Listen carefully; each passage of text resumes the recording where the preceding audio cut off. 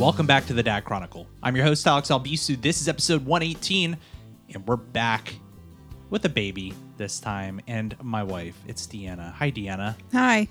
All right, we're here to, and we're very tired. Yeah. Very tired. But we had a baby. We did. Let's clap for that. Yay. Yay. We're here with baby Jacob Alexander, and he is asleep on the couch as we're recording this. Finn is very concerned, our dog, and he is constantly following us around. And we are a little bit jet-lagged, feeling a little exhausted, trying to take care of not just one, but two kids now. And we wanted to take a moment to just share a little bit of what happened over the past week, because we're recording this a week after his birth. And he was born on November 12th at 7:02, shoot, I was so close, 7:02 p.m. Eastern time, that is. And weighing in at 9 pounds even, 22 inches long, 21 inches. Oh, gosh, so close, so close. Sorry, Deanna's sitting over there giving me pointers. But we wanted to share a little bit of what happened on that day, because I think that there are some takeaways that are important to the audience to hear about. Some of our state of mind, some of the ways that nurses are really helpful, and especially in the case of Jake, may have saved his life during the delivery of him on that night. So want to kind of share some of that takeaway there, but also check in with you, Deanna. How are you? I'm doing okay. Yeah? Yeah. There's a lot, but I know. We're doing good. We're getting there. Yeah. Postpartum stuff, not just, when people think postpartum, sometimes it immediately goes to depression, but the postpartum health care, physical stuff for women is a whole other thing. And Deanna's recovering well. She was a champion, guys. We're going to talk a little bit about that. And why don't we do that? So let's jump into a week ago. And it was actually a week and a day ago. Mm-hmm. You and I left for the hospital. Mm-hmm. We were scheduled for a scheduled induction, right? And we were supposed to get to the hospital at 7:30 in the evening. Yep. So that you could start getting, inspected and they could start figuring out what the battle plan was to induce. But why don't you talk about why it is that we had a scheduled induction rather than just letting him go to full term? Because we actually scheduled him for 39 weeks instead of 40 weeks. Right. So his due date was technically November 19th. But because Aria was such a large baby, they had started talking to us when we were 12 weeks along about, we will allow you to induce at 39 weeks. Like, that doesn't mean 38 weeks and 6 days. That means on 39 weeks, that is the earliest we will allow you to induce. And our doctors actually recommended doing that because of how large Aria was. As a gentle reminder, Aria was 9 pounds, 1 ounce, 21 inches long, and 4 days late. Yeah. And Jake was 9 pounds even, 21 inches long, and a week early. So you could imagine, people at home, if you're doing the math, he was going to be huge if he went full term. And there was also concern about Deanna being able to deliver, naturally from that, right? So yeah. We kind of had gone into this whole thing of like, we will most likely do the scheduled induction. Again, this is not a scheduled C-section. We did not do a C-section. Right. The reason we had to go in the night before, though, was because we did this with Aria as well. My body wasn't progressing on its own. I wasn't dilating. I wasn't doing anything. He also wasn't technically dropping. And what all that means for everybody at home is that, the baby has to get into position. He has to work his way down the birth canal so that he can be ready to be born. Aria didn't really do that when she was born either. So we had a history of that, and there was concern about that. We wanted to avoid having a C-section if possible. Mm-hmm. And then, as far as dilation goes, that's how, dilated the cervix is, which is where, the kind of baby's coming through, but it's going to be, it has to be up to 10 centimeters. Yep. And then there's other things too, but I was 0. Yeah, you were at 0. And even when we showed up on Wednesday night at the hospital, I was still at 0. Yeah. So we get to the hospital 7:30. They do a pretty good job checking us in. We head straight back, and they do that inspection, realize that, and they put you on a little substance called Cervidil. Yep. So Cervidil is basically, I like to describe it as it looks kind of like a tampon in a way, and they basically just kind of put that up there. Yep. And you're supposed to be on that all night and see kind of, the next morning where you are, because the next day is when you start what most people know for induction medication as Pitocin, to kind of help get everything going. Yeah. A lot of times the Cervidil does start you into labor. I'm pretty sure with Aria it did. And it did with Jake too. It did technically with Jake. It wasn't as apparent. Yeah. With him, because as soon as you get the Cervidil, you then have to be put on the monitors. So I got put on 2 monitors, and they're basically 2 monitors that are strapped around my stomach. One monitors the baby's heartbeat, and one monitors the contractions. And so once you got the medication, I had to be on the monitors for at least 2 hours to make sure the medication wasn't affecting the baby in any way. During that time, they noticed that I was having contractions. And to be honest, these contractions really just kind of felt like menstrual cramps, not even like super severe ones. So we just kind of wanted to wait it out, make sure he was okay after taking the medication. Yeah, and then you ended up getting off those. Yeah, they ended up keeping me on them a little longer. The nurse that night was concerned because they say your second, you'll start. Your labor and delivery for your second child is supposed to be shorter than your first. And so because I was having some contractions, even though I wasn't really feeling them, the nurse that night really wanted to keep me on the monitors. Unfortunately, I wasn't sleeping because they kept coming in to check because his heartbeat kept doing weird things, but I think it was just because the monitors, they had different straps for the monitors, which wasn't leaving the monitors in their place as well. Right. So I was on the monitors from about 8 o'clock, I think, until 4 a.m. Yeah. 8 p.m. till 4 a.m. And finally at 4 a.m., one of the other nurses came in and saw me just sitting there watching Netflix on my phone. And she's like, you need to get some sleep. I was like, I know, but I can't. Like, I think I slept for an hour and a half at that point. And it wasn't because I was in any pain. It just was like, it was uncomfortable. Again, you have these monitors strapped up to you. They keep coming in and moving the one monitor because his heartbeat keeps getting messed up. And again, because I think it was the monitors, not because his heartbeat was actually a mess. Right. So she left, and then she came in. She's like, the doctor said we can take you off. Like, you need to get some sleep. So I ended up then sleeping from probably about 4:30 to 6. And then woke you up at about 6:45, I think. Yeah, and for the guys out there, the way that it works, at least in our hospital, and your mileage may vary, there was this chair that kind of turned into like a single bed. Mm-hmm. And so Deanna was up, but I tried to get a little bit of sleep. There wasn't a need for me to be awake. No, there was nothing happening that you needed to be awake. Yeah, and it's really important. And we talk about this actually a bit on in a previous episode where we talk about how to support your pregnant partner. And I've also talked about it a bit on the YouTube video that I created around, 5 ways to, kind of be preparing for your first child and some of that. So a big part of it is you want to make sure that you have the energy that you need to support your partner that's giving birth. And a big part of that is sleep. So some people may be like, oh man, but you should be up with her. No. There was nothing that you needed to be up for. If I could have been sleeping, I would have been sleeping. You should be conserving your energy because there's a lot that you're going to have to do. And we'll talk about that next. So, morning hits and you are still not dilated. I was 1 centimeter. You were 1 centimeter. Yeah. Yeah. Sorry. So they came in around 7 a.m. to remove the Cervidil. Right. And to check. And I was 1 centimeter long.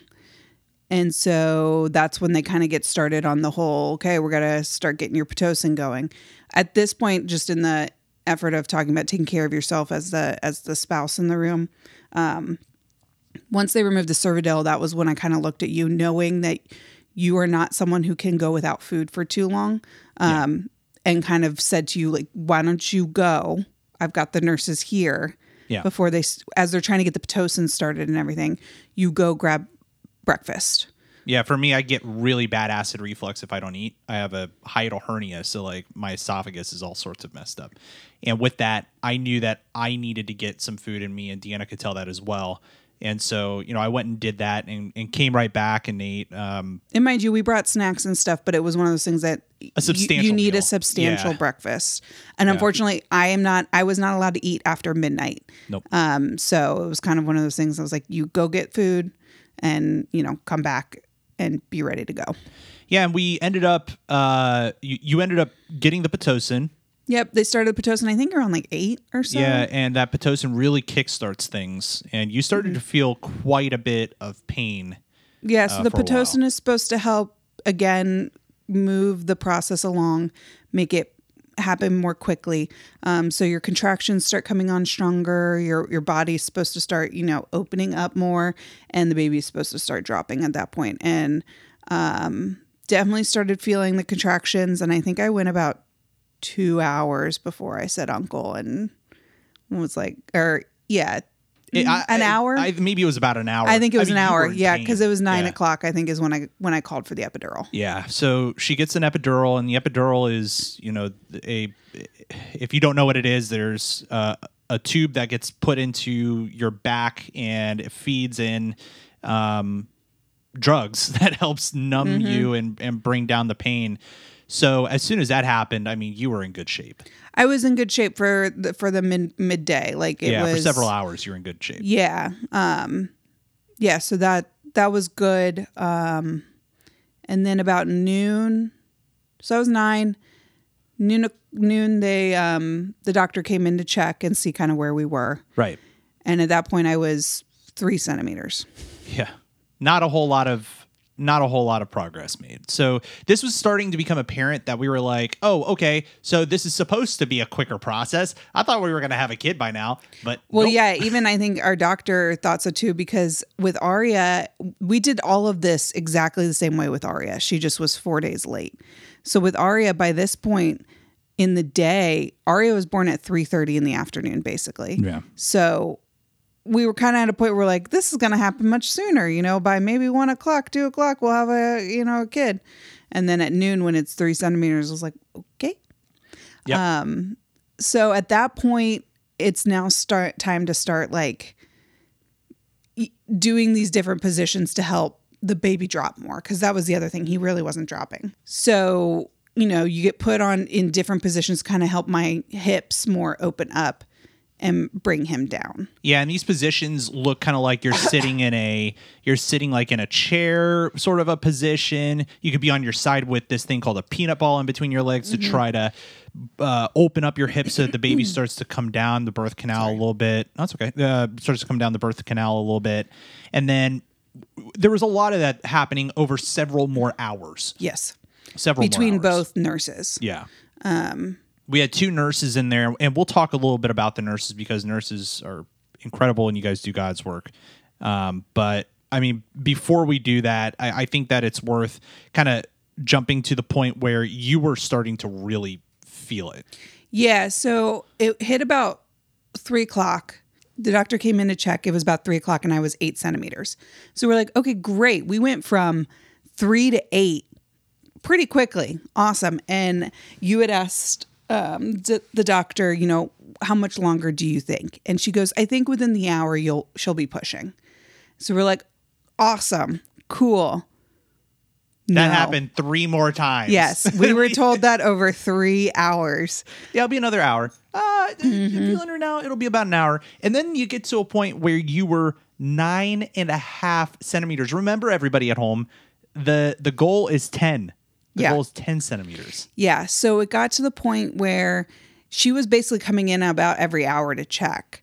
And it was like, you were hurting too. Watching paint dry kind of thing, because it was like, are you kidding me? And I just remember looking at the doctor and looking at Alex and just saying, I want to be done. I want to be done. At about 5 o'clock, I really started hurting. Like, there's just a lot of pressure. Yeah, and actually that's worth talking about because the epidural we mentioned earlier really helps to manage that pain, but that doesn't take away the pressure. It does to an extent, but not a lot. It's not meant to take, you're not going to not feel anything. That's the thing to know. Like, it still is not comfortable, but it doesn't hurt. And they gave me a ton of epidural. Yeah, a ton of the medicine that was helpful, but it also makes my legs, it made my legs completely dead to the point that every time you guys needed me in a different position, I actually physically needed help. Yeah, I had to walk over, lift up your leg, which felt like a 10 pounds heavier, right? Because it like all that stuff, it feels like it's just pulling in your legs, and you have no additional way to support us to help support. So it was a whole ordeal, and this is what I was talking about. Like, if you're out there supporting your pregnant partner through this is where you need to have the energy to jump in and be a part of this process if you can. And the other thing is you can't wait to be told what to do. Yeah. So talk about that actually before we really jump into kind of like the last 2 hours. Yeah, which was like kind of the hectic part of it all. What were some of the things that you appreciated day of in ways that I was able to support you, that the nurses were able to support, that people at home listening to this can say, okay, that's something that I could potentially do for my partner? Yeah, I mean, it's being, as the spouse, it's being tentative. And, when the nurses come in, pay attention to what they're talking about. And if you have questions, ask them. Yeah, attentive, yeah. Because, it's one of those things that there's so much going on with the person in labor that I just kind of, nod along with things, and I'll ask questions if I think of them, but they're so focused on everything else that's going on then because they're getting hit, like we're getting hit with a lot of questions from the nurses as well. Like, How do you feel? And it's one of those things that I know I'm the only one that can tell everybody what the pain level is, what the feelings are and things like that. But those are heavy questions, and you're like, because they start asking, what's your pain level? And you're like, I mean, I'm not comfortable. Could I handle more? Maybe. I don't know. Like, they ask you like a scale of 1 to 10, and you're like, I don't know. That's subjective. Like a 3 for me could be a 7 for somebody else or something like that. Well, and I'm also like, I don't know. Maybe I say it's a 5, but maybe it's actually an 8 and I can't handle more than this. Like, you start to question all that and you don't know what else is coming. Right. And I think a big part of it for me was jumping in and seeing how it was hard for you to answer some of those questions because you were also in the midst of all that pain. And I was trying to not answer for you, but kind of knowing you for the past, almost 2 decades that we've known each other. I was like, this is kind of where I think you should answer, Deanna. Like, you're really, really hurting. I'm also not the one to say if I'm in pain. I don't get sick. I don't. Right. So I'm not one to say those things. So you are always someone who has to tell me to slow down or be true and honest with how I'm really feeling. So that's one thing. That's the main thing I would say. Like, even when she's on the epidural, don't just ignore everything that's going on in the room. Pay attention. Yeah. Like, know what's happening. Listen to what they're saying because, and again, it's okay to ask questions, but if you literally just ask the question that you just answered, that shows that you're not engaged and not attentive. And I would say that one other piece to this is going back to a previous episode where you and I talked about it, asking, what can I do for you? Or not a whole lot, but, a reasonable amount to show engagement, but also to, like little things like I was going to get ice chips for you. And water and making sure that you were hydrated. Because remember, when they're on the epidural, they're not allowed out of I was not out of that bed for over 24 hours. Right. So let's jump back into, I hope that's helpful, by the way, for people at home. If you're thinking like, what are some of the things that I can be doing or the state of mind that I can bring to that day? That's something to think about. So let's talk about those last 2 hours or so of hell. Yeah. So I would say at about 5 o'clock, I started feeling a lot of pressure, and they basically tell you when you start to feel like you could push or like you need to have a bowel movement of some sort. You need like, to poop. Yeah. Like that's what it feels like, yeah, they said. Let them know.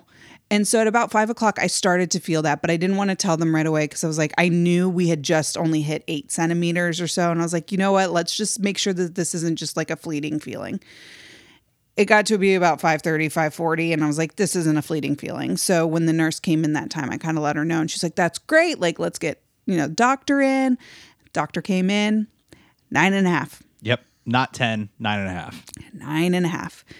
And so, at this point, I think I started crying. I cried a lot. At this point, they also had put me on oxygen at one point because of his heartbeat. So that was scaring me. And then when I was on oxygen that first time, I started shaking a lot. And so I had said to the nurse, well, is the oxygen making me like literally like chills, shaking? Like it looked like somebody who was like that had influenza or something. Like if you've ever had the flu, you shake uncontrollably, and that's what it was. And you went through a few moments of that, and that is actually like a surge of hormones. Yeah. So they say actually, the nurse basically told me, she was like, no. Actually, when you start shaking like that, that's normally a sign for us that it's almost go time. Yeah. Because your hormones are starting to surge and it's starting to get to the point where things are happening. Yeah. So I was like, okay. But yeah, we were 9.5 at about 6 o'clock again. Yeah. And at this point, I'm in pain. A lot. My right hip is starting to feel things, which is something that happened with Aria as well. Not to the degree of Aria's, but I was pretty high on the epidural. I'm not like real high, but my legs were pretty dead. Yep. But there was definitely some feeling in my right hip that had me crying. They actually had called the anesthesiologist numerous times, asked if they could up my dosage. And they did. Yeah, yep. They did. They took care of you. And it got to the point that they wanted the anesthesiologist to come down because they knew it was getting close to pushing, and they were, I think, concerned about my state because I was crying. Yep. They were like, she can't go into actually pushing this baby out with how she's feeling. So the anesthesiologist comes down and ultimately finds that, you're okay with the way everything's pooling, but to up your dosage a little bit. And so, we get to a point where finally, after she came down and asked me a ton of questions, but I wasn't as coherent as I would have liked to be to answer those. Right. And apparently what had happened was all during the process, they take your vitals. And so, your vitals are your blood pressure, your temp, all that kind of stuff. Right. And so as the day had gone on, my temp went from a 97 to about a 99 midday. And during the anesthesiologist asking me these questions, right afterwards, they went to take my vitals again. And this is we're talking like 5-10 minutes before I start pushing. Right. And, they take my temp, and they actually stopped taking my temp in my mouth because they couldn't get an accurate read. So they took it in my armpit. Yeah. And they took it in the armpit that I had just been laying on. And the nurse was like, oh, we got a 100.7 here. Yep. And I said, well, is it because I was just laying on that side? Like I'm telling 2 nurses and a doctor, like, hey, maybe this is why my temperature Maybe you should learn how to do your job. And so we're kidding, of course. No, and I even said to them, I was like, I'm not a nurse or a doctor. I don't know. And they were like, well, we'll check the other side too. So they did. And actually, when they checked my left armpit, it was like 101.7. Yeah. So you were spiking a fever. Mm-hmm. And that's important to talk about because, and we'll touch on that in a little bit. But you start to get to a point where you're 10 centimeters now. Yes, finally. And they're like, okay, it's go time. Yep. So you start pushing at what time? 6:48. 6:48. You push for 15 minutes. Technically 14 minutes. Okay, sorry. I didn't mean to, Yeah. 14 minutes. And so let's talk about that from my perspective. for people out there listening, thinking like, what are you going to do for your partner during that? Also, just so you know, they put me back on oxygen while I was pushing. Yeah. Which was also scary. Yeah. So the whole time I'm watching Deanna on oxygen, and I'm like, oh, Jesus. So I had one leg. I had the right leg, like I did with Aria. The other nurse had the left leg, and the doctor was sitting there just kind of guiding, making sure the baby was coming out. When all this is happening, it took about 10 minutes to essentially kind of get to a point where I could see the baby crowning. I talked about this in the YouTube video. If you want to stay north of the border, you can. But if you want to see your baby come into the world, I encourage you to do so. Just know your own limits and what you're capable of as far as queasiness goes. Because there's a lot that happens. Anyway, this little baby that I'm looking at right now sitting on this couch, I see a head start to come out. And I notice, oh my gosh, look at all that hair. Not quite as much as Aria, but there's quite a bit of hair. And so he starts coming out. And then all of a sudden, they take this very blue-looking baby and plop him up immediately. They confirm it's a boy, by the way. We confirmed it's a boy. And lay him on top of you, and he's not making any noise. No. And this is where, Aria didn't make noise right away either, but it was a little bit of a different situation, and it's fine, obviously. But well, and they all like, because of her situation, which was the umbilical cord being wrapped around her neck, they brought her straight over, like cut her out and brought her straight over. Yeah, to the little table across the room where, they just kind of like, got her going and made sure she was kind of cleaned up because of that. So when they that was, it was fine. Yeah, and so when all of a sudden he's on my chest, I wasn't expecting that. Yeah, and he was a little bit attentive, like I could see that, he was like looking up. He was looking up, but he wasn't crying. No, and that is a crying. very, very bad sign. Apparently, he did pee all over me. Yep, he did pee. But they were like shaking him, and I remember this freaking oxygen mask on, and just saying, "Is he okay? Is he okay? Is he okay?" Yep. And all of a sudden, a nurse grabs him and takes him over to that table. Like, I've never seen somebody move so fast in their life. And I look at you, you look at me, and you say, go. And so I immediately walk over. Well, and that was a conversation you and I had beforehand too, which is something I would urge everyone to do, especially now with the fact during COVID times, Alex was the only one allowed in the room with me. When Aria was born, my mom was there. So, because after you have the baby, there's still other things that have to happen. Yeah. And so somebody needs to be with the baby. Somebody should be with the mom. But Deanna and I discussed that, hey, just go with the baby. Yes. So I went over there, especially we were concerned with what we just saw and how they kind of ripped him away from her and that he wasn't crying. And all of a sudden, I make my way over there and I see them rubbing him really, really hard.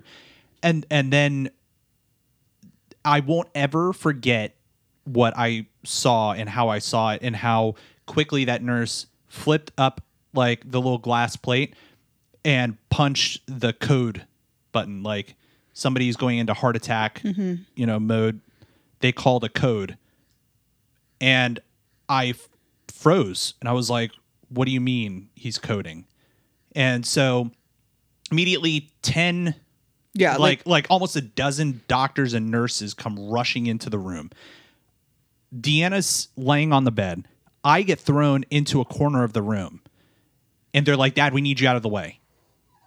And I sit there and all I can do is just watch as these nurses next to Jake, there's like 10 people surrounding him, shaking him, trying to, rub him. They have an oxygen mask on him.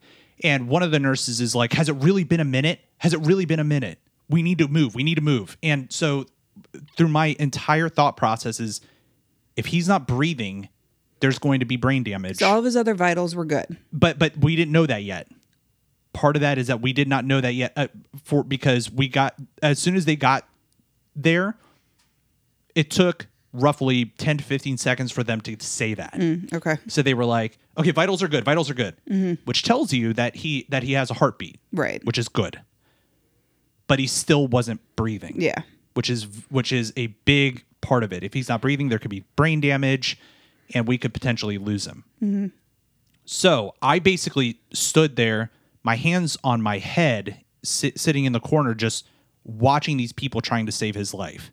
Next to me, laying on a bed, is Deanna sobbing, saying, "Is he okay? Is he okay?" And it was extremely, extremely scary. The nurses were, one of the nurses, was holding Deanna, having her look her directly in the eyes, saying, "You did nothing wrong. You did nothing wrong. You did everything that you needed to do." And as I'm hearing that, as I'm watching what's happening on that table, my thought process goes straight back to earlier this year when we lost the baby. And then, my God, what's going to happen right now? And it was one of the scariest moments of my life. And then all of a sudden, we hear a cry. And it took a little bit. It took roughly, it took about a minute and a half, but it felt like ages. Mm-hmm. It was very, very scary.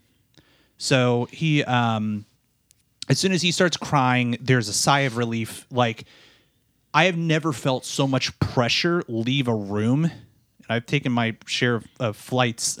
Like, the pressure that left the room was like immeasurable.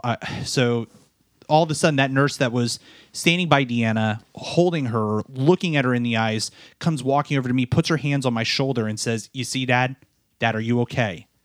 And I'm not even. I'm looking through her at Jake, and I can't say anything. I'm just nodding my head. I'm nodding my head. I'm like, "Yeah, everything's fine."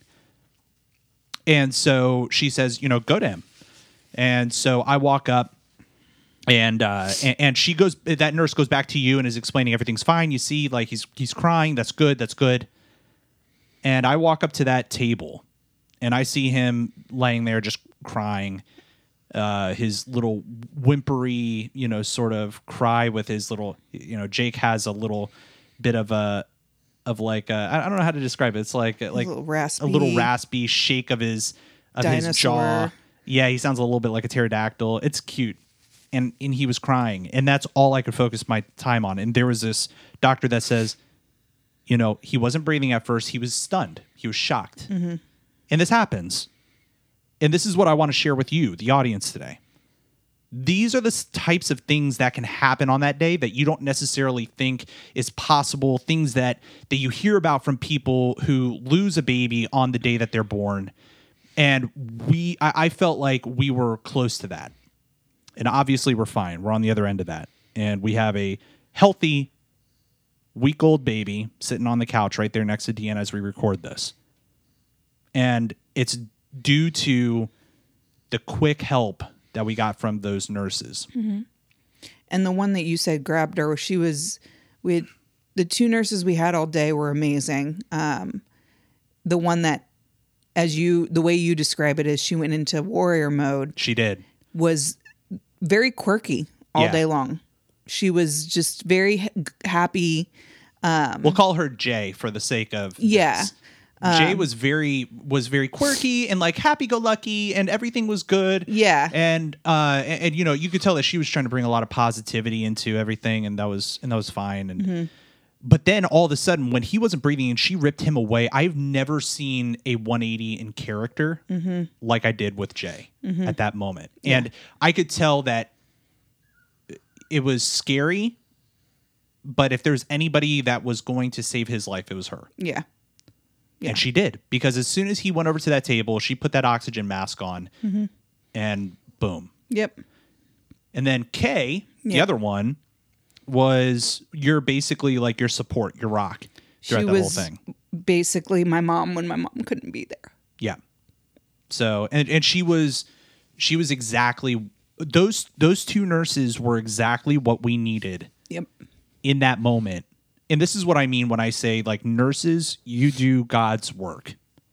Because without you, that experience could have gone in a number of different directions, morbidly, Also emotionally, I'm lost for words, which is rare. I'm lost for words on the impact that those two individuals had on our life on that day. Yep.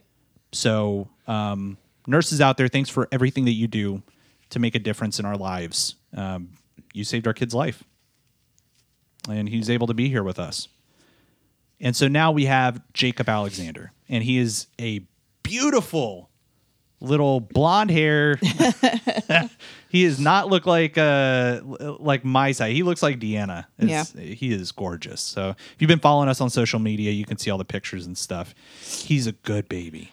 As we left the hospital and everything, we had some jaundice tests, which is pretty common for kids, especially for the second kid, and is common when the kid has the father's blood type, not the mother's blood type, which is in this case. Yeah, something we learned, which was very interesting. Yeah, so jaundice, according to the internet, just to kind of give you guys a little idea of what jaundice is, yellow skin caused by the buildup of bilirubin in the blood, and jaundice may occur if the liver can't efficiently process red blood cells as they break down.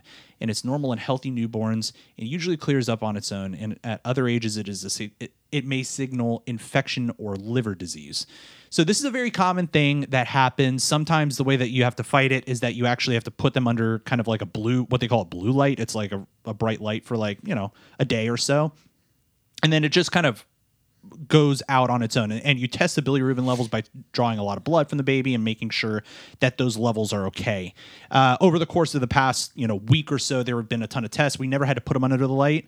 The only thing that we did, and this is a good little hack for you guys, if you want to learn how to fight jaundice, put your kid in the sun. That's all it is. If it doesn't even have to be direct sunlight. No, just sunlight will help fight some of that, and it worked well for Jake. He's on the mend. He never had to sit underneath one of those lights, so that's that's pretty cool. And then we were able to bring him home on November 14th. Yeah. And we ended up staying 2 more nights in the hospital. Typically it's about 24 hours, but because of the jaundice potentially, also when you have a large size baby, they have to check blood sugar levels. So that was another reason. Yeah. That was another reason they were taking his blood so often. And then so remember I mentioned I had spiked a fever right before pushing. Yeah. The thing to note is my fever went down as soon as I was done. So it sounds like my doctor thinks it might have just been a stress fever, but because I did have a fever, the other reason they were drawing his blood and wanted us to stay 2 nights was to make sure he did not get any infections. Right. So they were doing their due diligence. We did ours, and it all worked out fine, and everybody's good.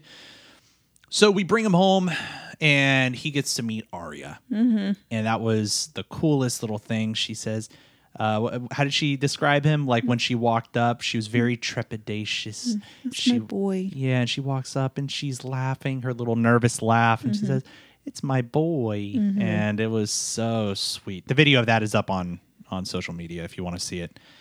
But we are so blessed. Mm-hmm. And people have been so supportive between our parents, my sister and her family, friends who have been dropping off food, our neighbors. It's been such a great experience.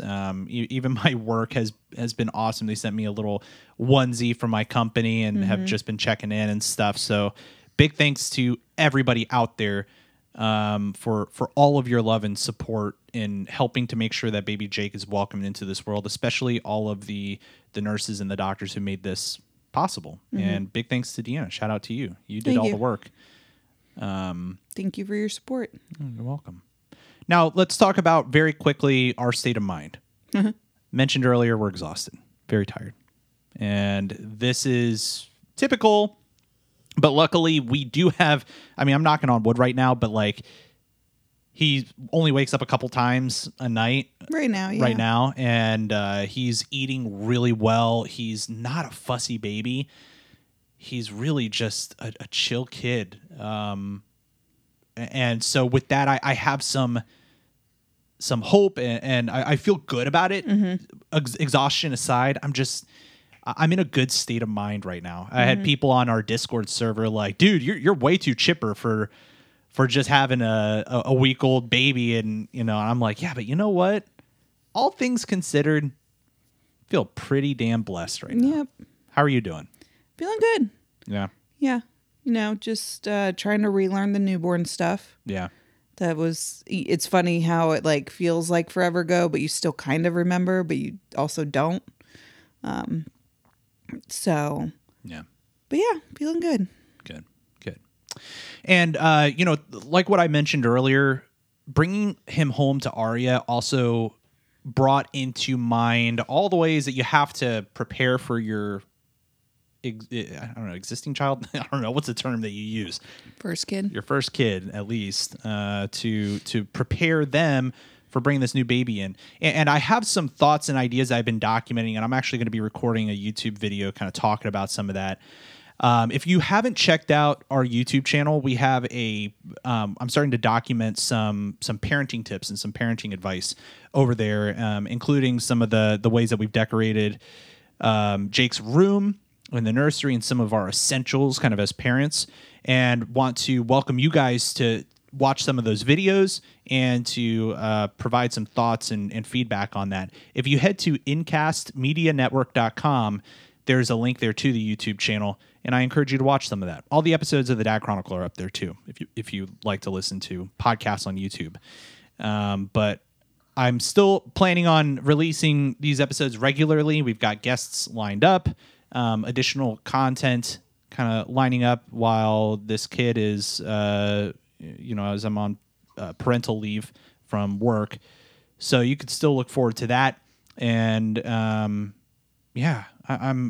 really loving life right now, man. Loving life. It's good having two kids. But this is it. I think we're done.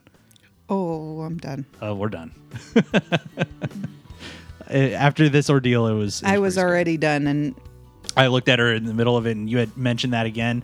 I was like, yeah, I'm done too. Yeah. This is it. I think it was like 4:00, and I like looked at you, and I was like, I'm never doing this again. Yeah. And you're like, I'm completely okay with that. Yeah. So anyway. So it's documented. Who knows what's going to happen now? Yeah, who knows? Well, Deanna, thanks so much for being here, and everybody at home. If you'd like to write in or provide any thoughts on our conversation today, feel free to email the Dad Chronicle podcast @gmail.com. And again, if you'd like to check out those videos I was talking about, head over to incastmedianetwork.com or thedadchronicle.com. There's a link to our YouTube channel there. And be good to yourself. Be good to others. Baby Jacob. And Deanna, thanks so much for your time. Yeah. If you like this show, check out more great content at incastmedianetwork.com.